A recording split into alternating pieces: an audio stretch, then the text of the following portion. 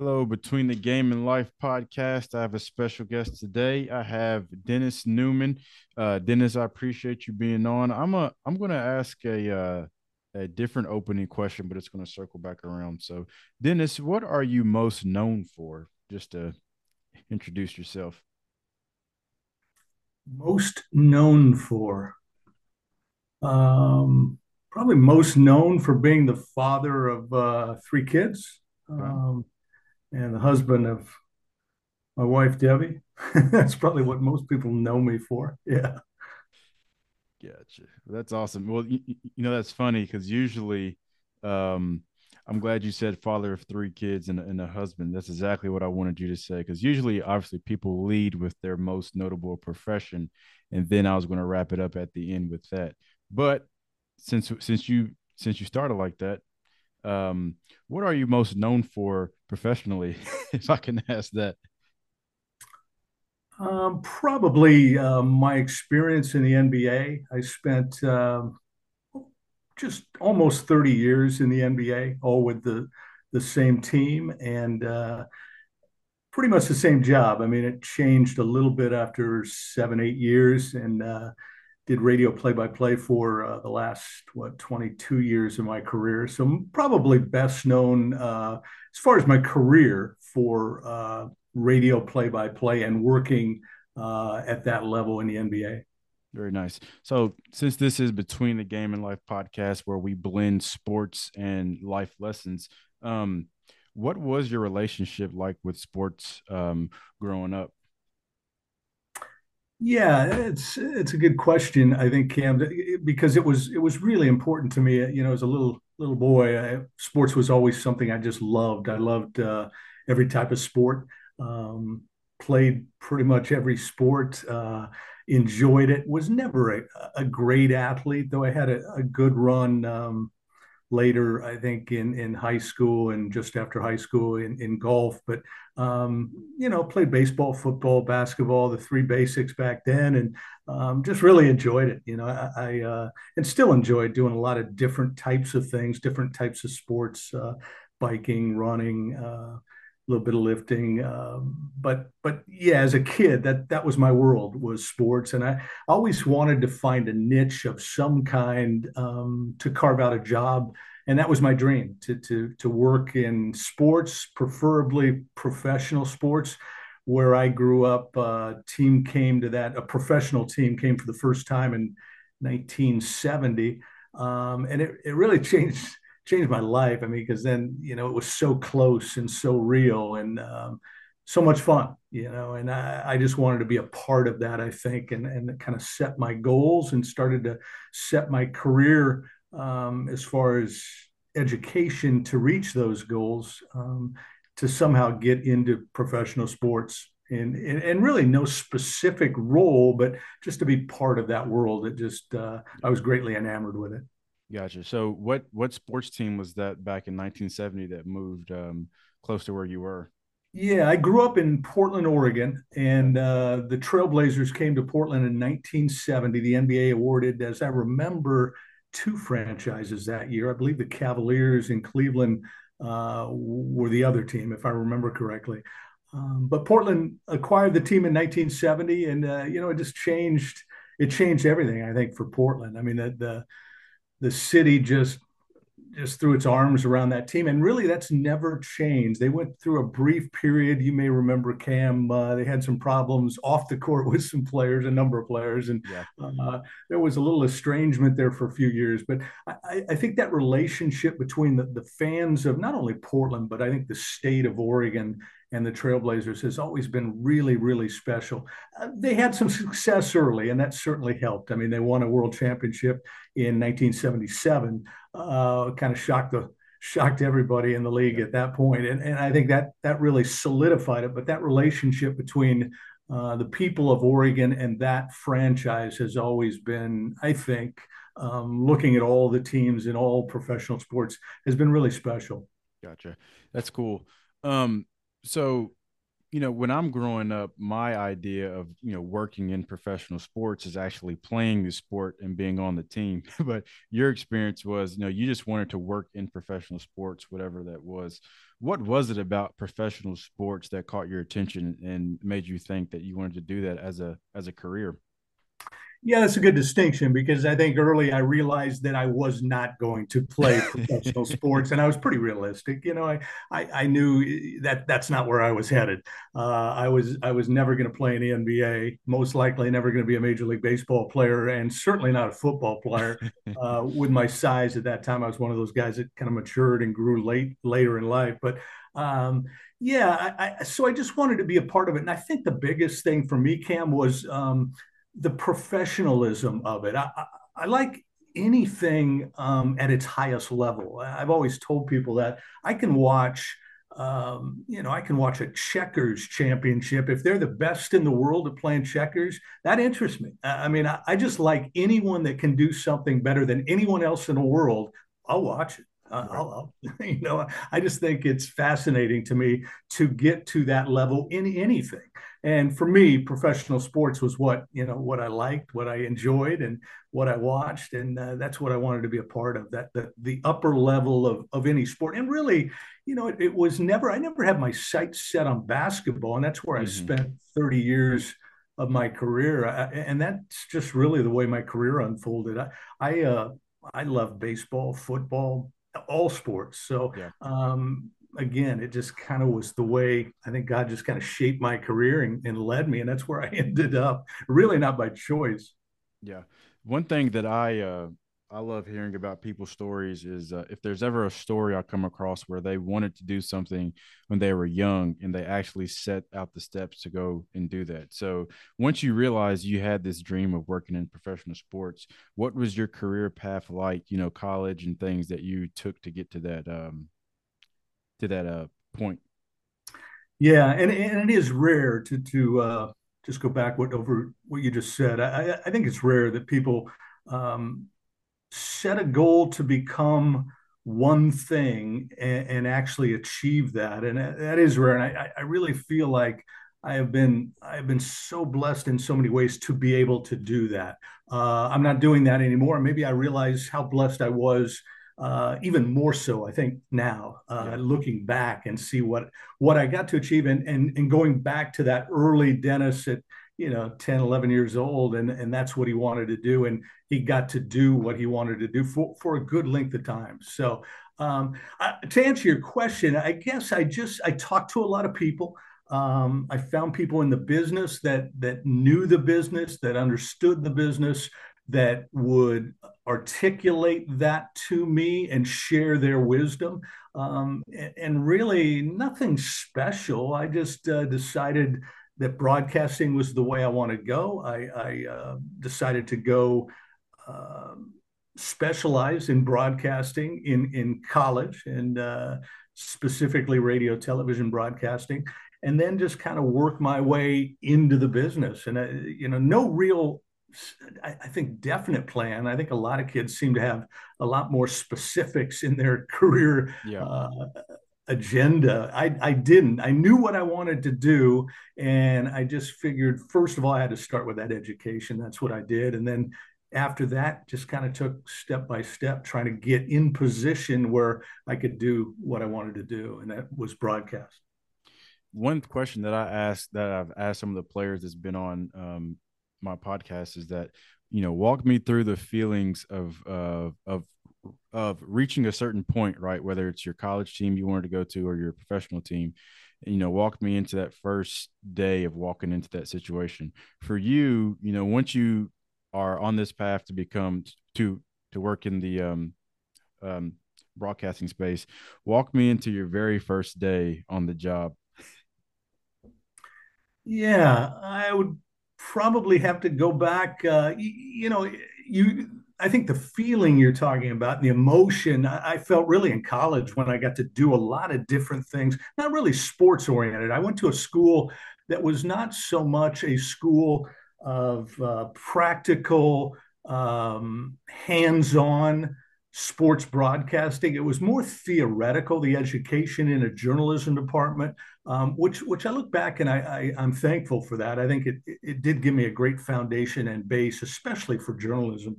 Um, but I do remember those specific feelings when you throw on a headset for the very first time, really, and you're interviewing anybody, or you're on the air live for the first, second, third time. I mean, those are amazing emotions that I will never ever forget. After that, after college, my first job was in radio. It was actually Christian radio in just outside Dallas, Texas, and the same thing. I mean, that first couple of times when you're on the air live, getting paid for it, I think is kind of cool too. That was fun, Yeah. but I think just the emotion and the excitement, and that's something I'll never ever forget. And I don't know that I ever duplicated that as you go on in your career. You certainly do a lot of fun things and interesting things, and amazing accomplishments as you go through a career, but that stands out. I know those first few times on the air when you realize you are a broadcaster. You might not be a very good one yet, but you're a broadcaster. Yeah. How did you handle those nerves? Did you like give yourself a pep talk? Did you pray? Like how do you handle those nerves going into that situation? And also, wanting to perform and do well, even though the first couple of times you do it may not seem right.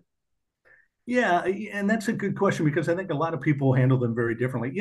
That part never really nervous, yes, but I think I always kind of channeled it as I would in sports. I'd always channel nerves as a good thing and welcome them. I played baseball, football, I wrestled a little bit, played a little golf, and I think anytime you can use those nerves to your advantage, I think it certainly behooves you. And I think I did that as well, I think, as a broadcaster. And that again, I wouldn't downplay the fact that you do get nervous, and especially when you're first starting out like that. But if you can channel it correctly and uh, just use those nerves for good, I think you can get a lot out of that. I think that's what my goal was anyway at the time, to do Yeah. just that.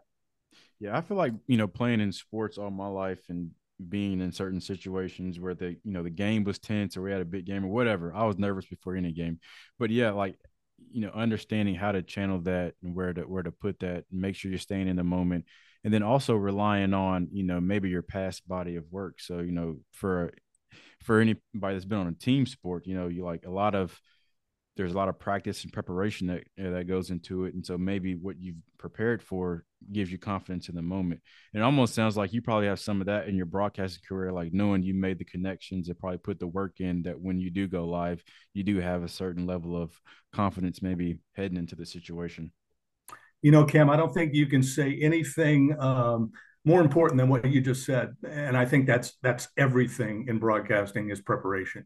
And especially, I think the level that I was at there at the end of my career as a professional, if you're ready and you know you're ready and you put in the time to prepare for a broadcast, the nerves, certainly at that length into my career after 20, 30 years, you don't really have that kind of nervous situation anyway. But I think you're going to do your best work, and there's no question. If you're prepared, you're confident. You're just a better broadcaster, and it shows. I mean, you can look at a lot of different people and tell. I mean, I think you and I both probably could listen to 10 people, and you can tell who was prepared and who wasn't. I mean, it's pretty obvious when you listen to radio or you watch TV today.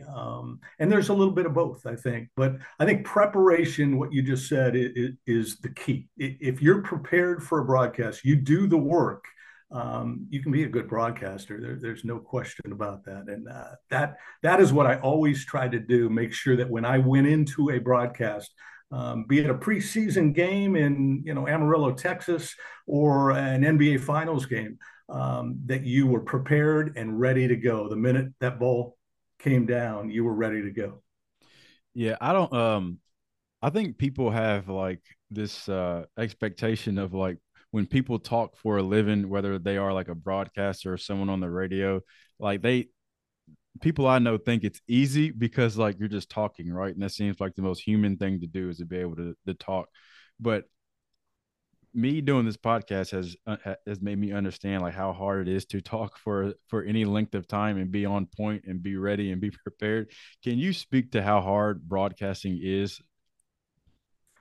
Yeah, and I think where you really see the difference in that regard is when it changes up, when there's a hiccup in the usual plan. Mm-hmm. I think a lot of people can call a baseball game or a football game or a basketball game if they know the sport and maybe know most of the guys involved. You can call that game.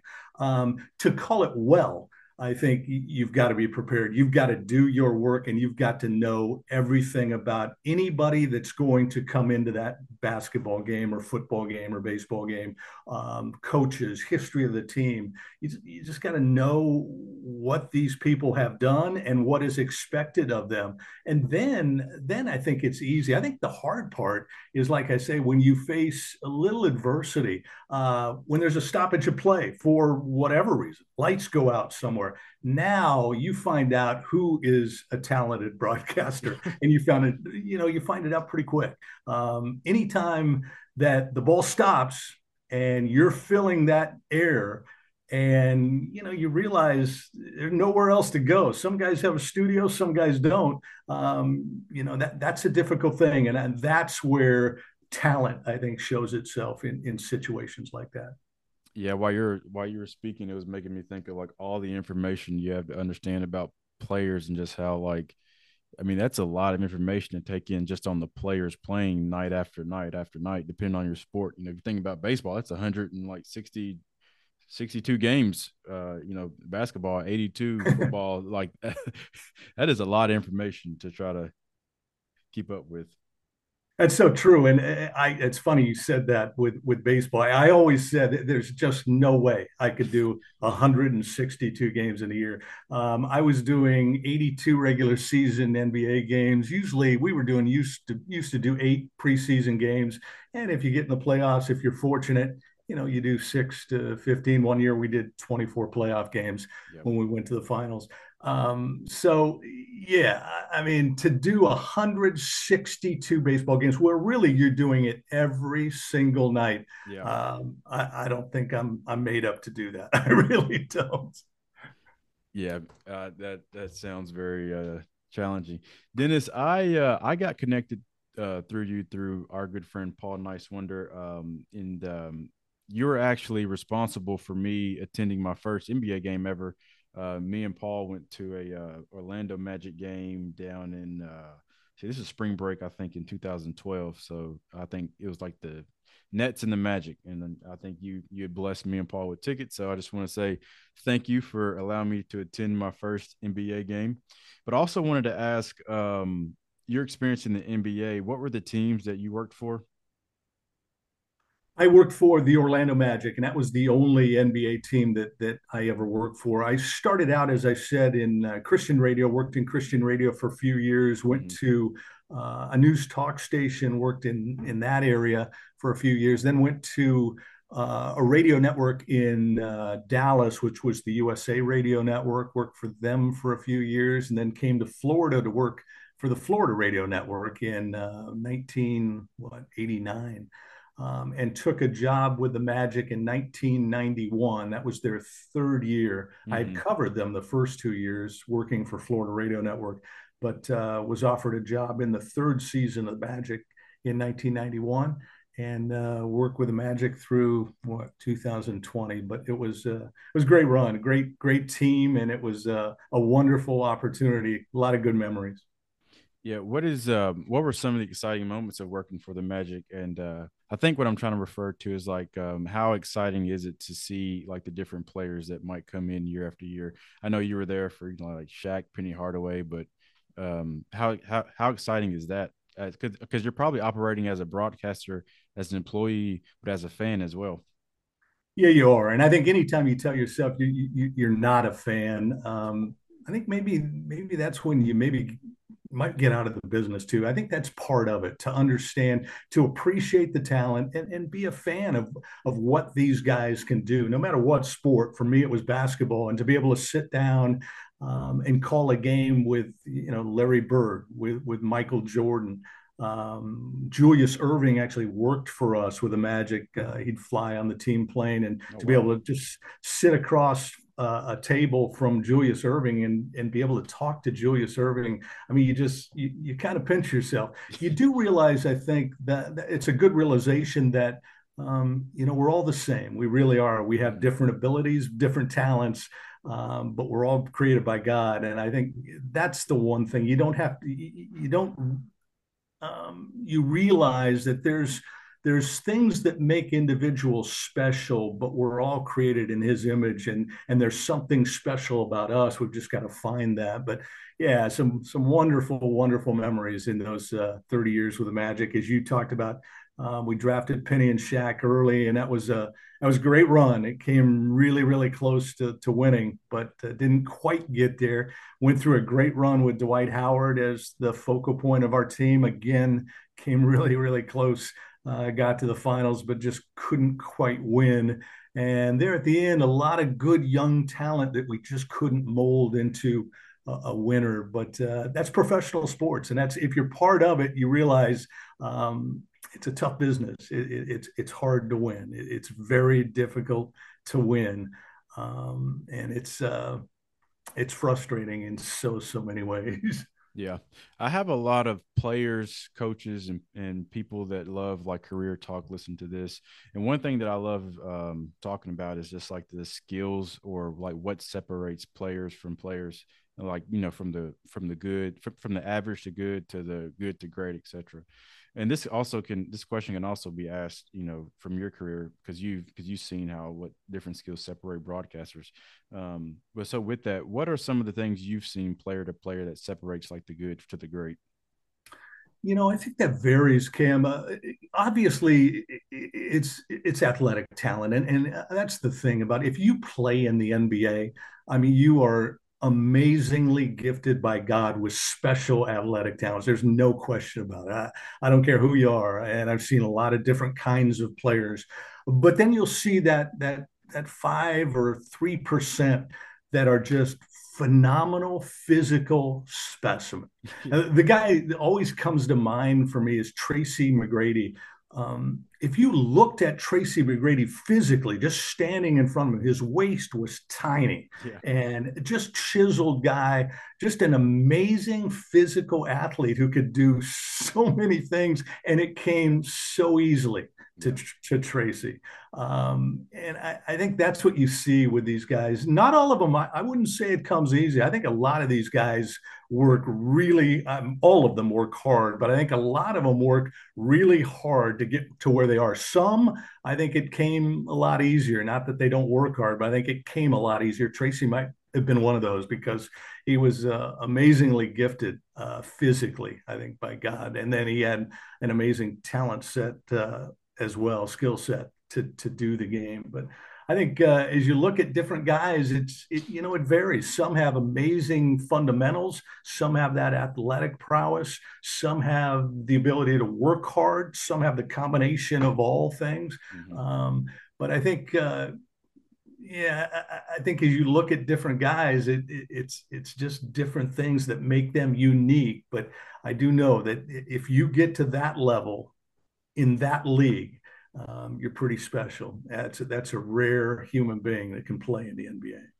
Yeah, some of my I have some people close to me that don't like the NBA because they think the players don't play hard.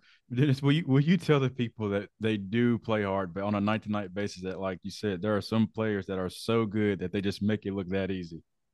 There's no question about that. I mean, yeah, and I think sometimes I think you have to sit a little closer and watch what's going on and realize how hard that game is, how difficult, how big those guys are, and how good they are. Yeah. Yeah, I mean, some guys certainly don't play as hard as others, and there's no question about that. It's just like any other vocation. The guy that works at the bank, two guys, they probably don't work each as hard as the other. Some guys take it a little easier, but at that level, if you don't work hard, I just don't think you succeed. I don't think you last long. What's the average lifespan of an NBA career? Last I checked, it was maybe 3 or 4 years, if Yeah. that. These guys, that's a small window. Yeah. And these guys that get there realize that. I think most of them realize they've got an opportunity right now that could go away at any point. They work pretty hard to make sure that they use it well. Yeah. I want to transition here because you've mentioned God a few times, and one component of my podcast I love to do is talk about faith. So, can you would you be willing to share a little bit of your faith journey? Sure. I grew up in a family, a mother and father. My dad was an alcoholic. My mother was had a special relationship with God and raised four kids to make sure that they had the opportunity to have the same thing, and made that chance possibly by taking us to church. In what was it, 1968? I was 9 years old, if I remember correctly. Um, just a Wednesday night at a little small Presbyterian church in Portland, Oregon. I just felt, I felt a calling that God was saying, "You need to make a decision for me." And I felt an urging to go forward to the altar back when we did have altars. Seems like we don't have as many altars anymore, but that was a special time that I will never forget, where God really spoke to my heart and showed me who He was, and showed me Jesus Christ, and I learned what Jesus Christ had done for me. Mm-hmm. And it changed my life. And a lot of people, I work with a lot of men now, a lot of younger guys, and I always tell them, it has not been easy since then. And I don't know that that's the way the Christian life was designed. Yeah. There's been a lot of learnings, a lot of ups and downs, a lot of mountains and a lot of valleys, lots of valleys. Seems like more valleys than mountains. Um, but I'm free. And I think that's the key. Christ died for me to make me free, to allow me to be free. And I move forward, and I just want my life to just demonstrate everything that He is, the love that He is, and share that love with others, and share the gospel with others of what God's done for me. And that's really, the older I get, that's what I want to do more and more. I Yeah. think each minute of my life is just share that truth, and that in itself is not easy, as a lot of us know, but that's what I'm trying to do, and just be obedient to that as I close out what I think will be my final chapter here in the next few years. How were you able to intersect, work and faith? And because I feel like that's one question that a lot of Christians are trying to figure out, is that merge of faith and work. How are you able to take your faith into the workplace? Yeah, I think that's a really good question, and I don't know, to be honest with you, Cam. I don't know that I ever did that well, or as purposefully as I could have. Mm-hmm. I think I always tried to be authentic, and be a Christian, and be able to speak of the faith that's within me. But I don't know that I ever did it as well as I think I could have. And I even say that today. And that's what I think I'm really working on today, is to shine that faith and that truth forward, so others can live it as well, and see the truth in Jesus Christ. So I think it's a good question for me, especially because I think, looking back, I don't know that I did it as well as I could have. I certainly took every opportunity that I was given to share that with others, be it youth groups or church group, whatever. But I don't know that if I had the opportunity to go back, I think I could do it much better. And I suppose we all say that, but Yeah. for me, definitely, absolutely. Yeah. I know. It's like I said, it's a question I think we're all trying to wrestle with as Christians, is how to, how to be more outspoken and bold in our faith with, when we show up to a place every day. Um, one question that I also just thought about is, one of my favorite quotes is about, Steve Jobs said it, but he said that, you can never connect the dots until you like look back over the journey. So for you, like when you got started and you bounced around at a lot of different places before you got to the Magic, as you reflect on that, how did you see God kind of working through all those stops and places? Well, it was pretty amazing. I think trying to think of the verse that I've heard so many times about we can plan our way and God will direct our steps. And I always felt and saw God moving in my career.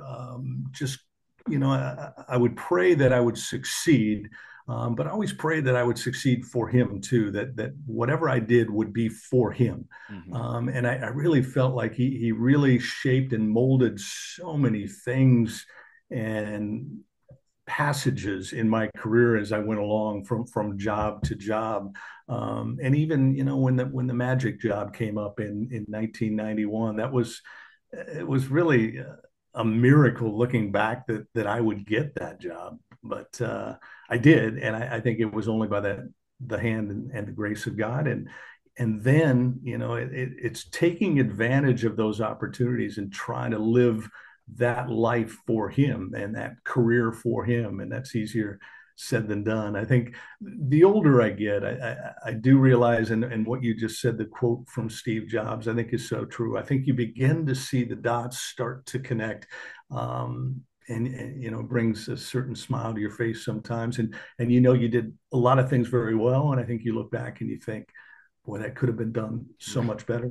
But I think, I think looking back, I don't know how much good that does other than to realize that. I think, you know, our life is to be lived today Yeah. and after today, but mostly today. And that's at 63 years old, that's what I'm trying to do today is be obedient to the God that's given me freedom and joy and wants me to tell others about that freedom and joy. And I want to do it today and be obedient today. I'm not going to worry about what happened yesterday. And you know what, Cam? I'm trying not to worry too much about what's going to happen tomorrow. Yeah. I just want to do it today Yeah. for him and be obedient today. And if I can do that, things are going to be all right. Yeah. It's funny.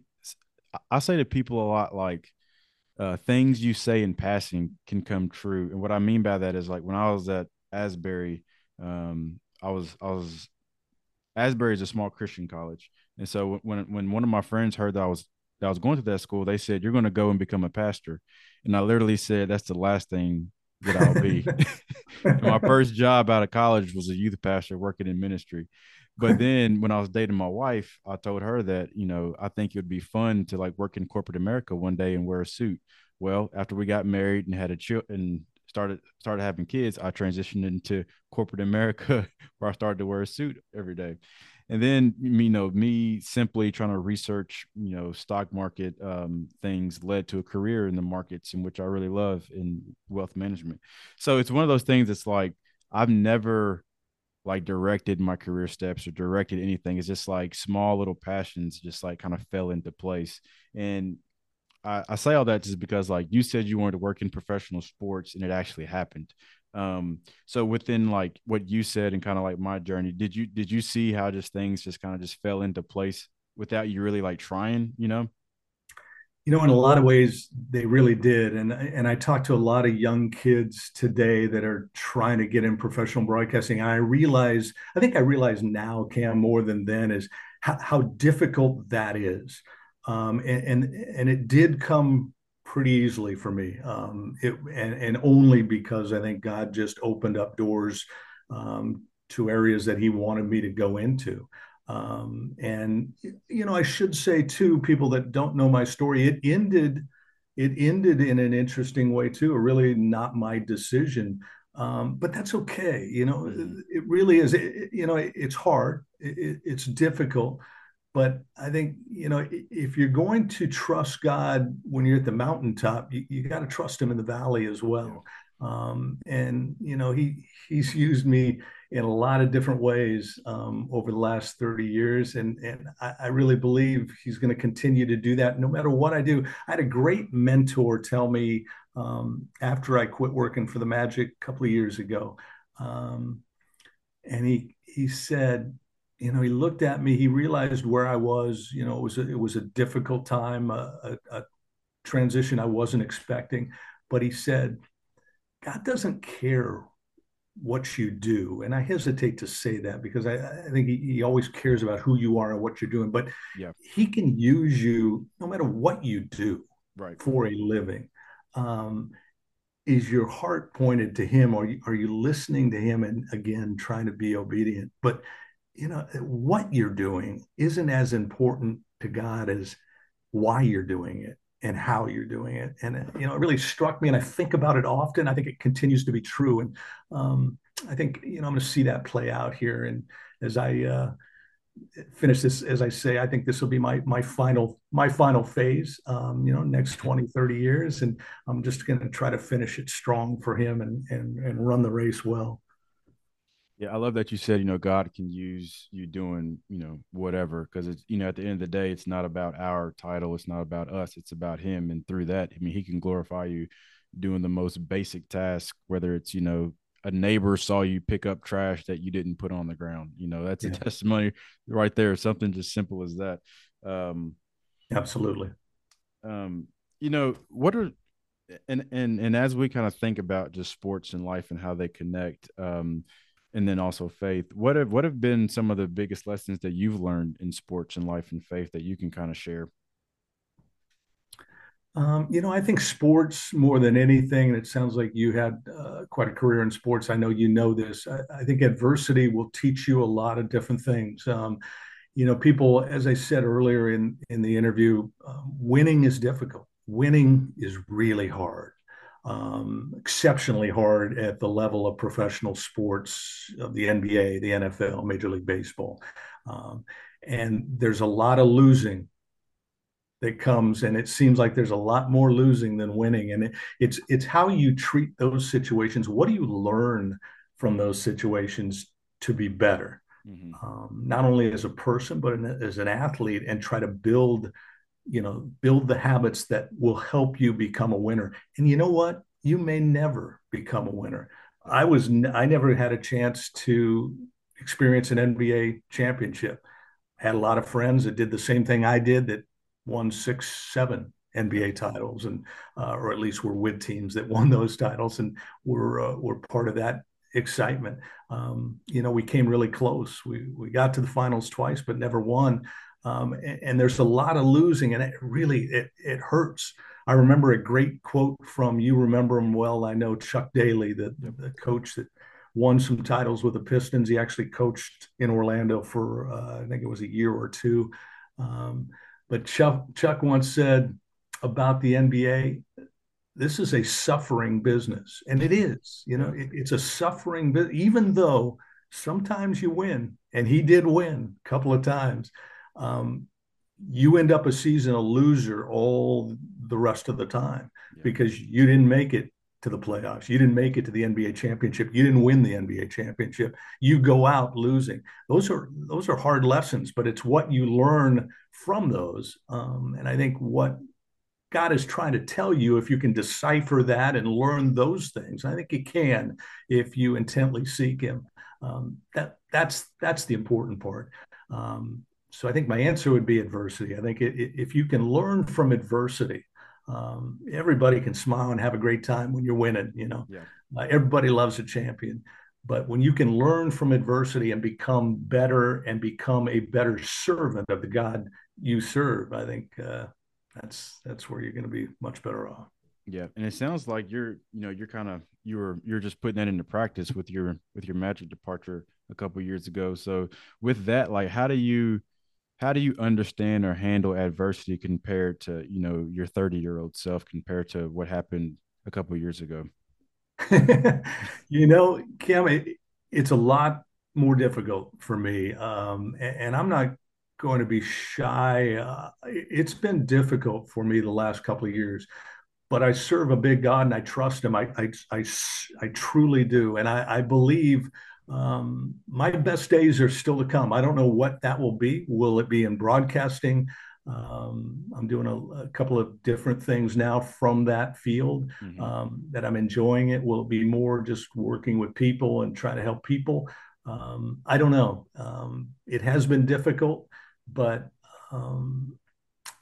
I can sense that I'm on the right track, that He is with me, and He's giving me answers.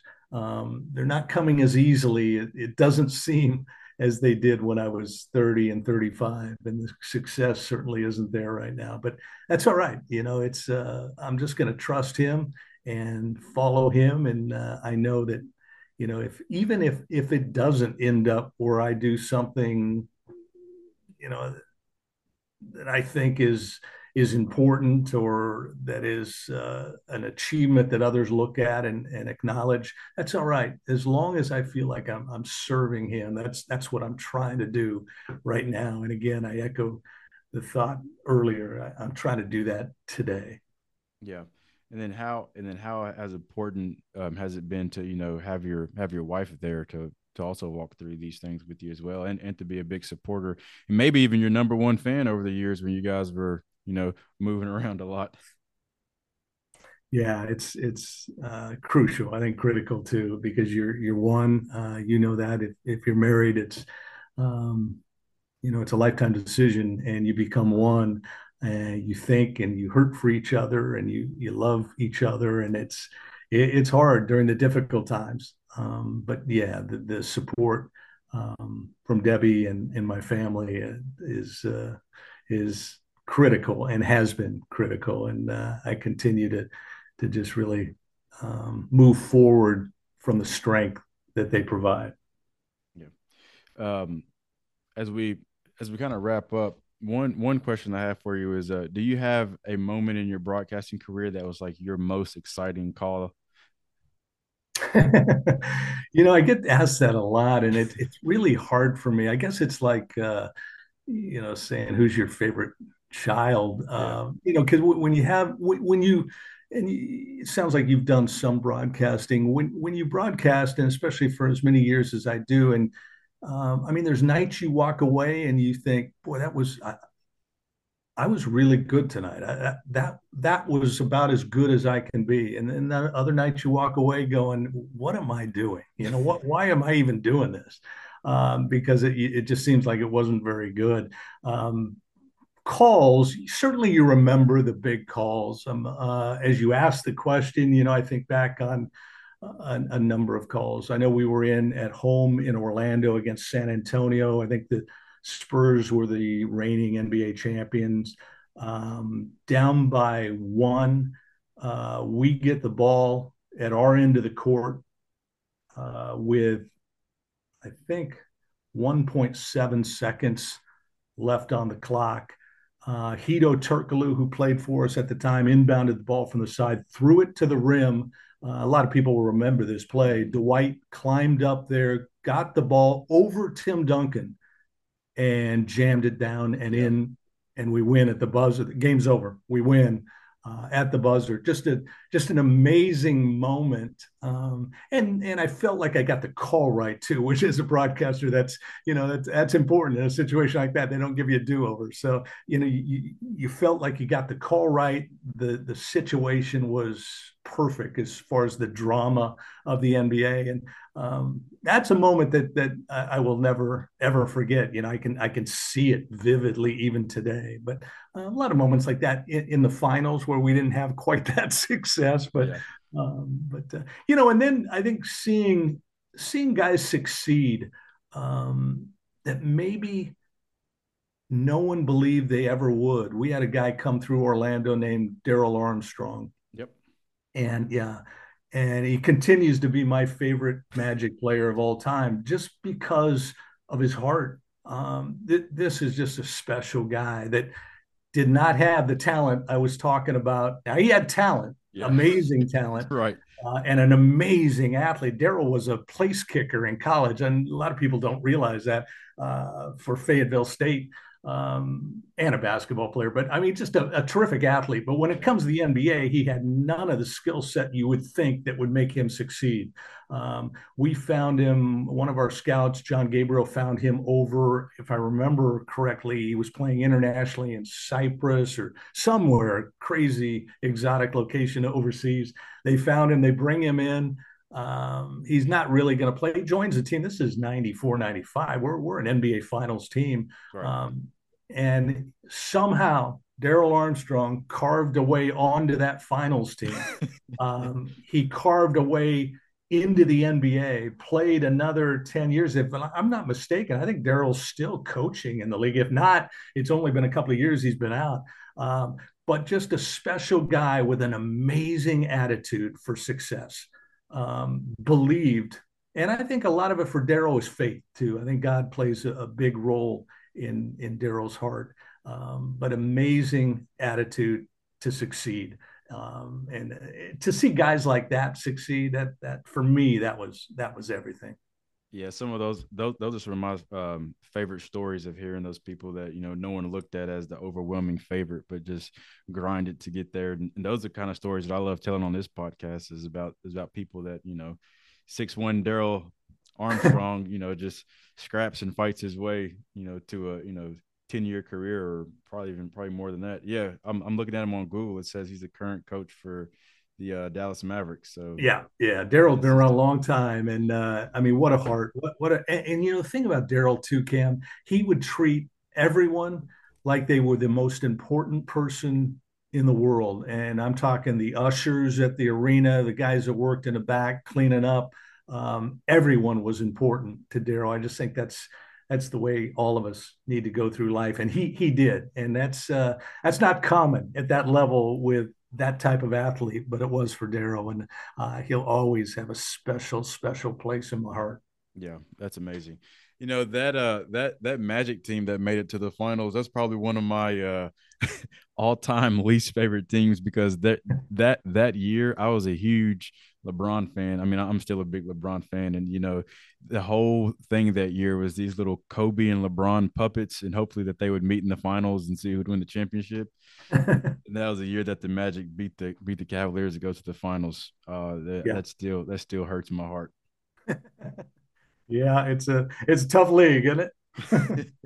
Tough league. But hey, Dennis, I really appreciate your time. This was awesome. You have any other closing thoughts regarding sports life, faith, that you'd love to share? I don't, Cam, but I tell you what, I wish you only the best. I don't know where you want to go with this and your career, but if there's any way that I can help you in that journey, be it just wisdom, just support, encouragement, I just ask that you do reach out, because I would like to be able to do that for you. I appreciate the story you told earlier about going to the NBA game. That was great. I haven't heard that actually for a little while, so that was good to hear that you enjoyed that, and that's what makes it a lot of fun when you can see people like you enjoy it and go, especially when it's first game ever in their life, NBA Yep. game. Yep. And I think that was a game that was right after when Dwight announced that he was coming back. And I think he ended up leaving, in the summer, but that was a game where he said he was coming back, and the place was rocking. It was going crazy. A lot of fun. I remember it well. Yeah. Well, ladies and gentlemen, Dennis Neumann, a longtime broadcaster of the Magic, but better known as a man of God, father of three kids, and a husband to Debbie. Thanks again, Dennis. Cam, good to meet you, and I hope to see you down the road. Thank you, sir. God bless you.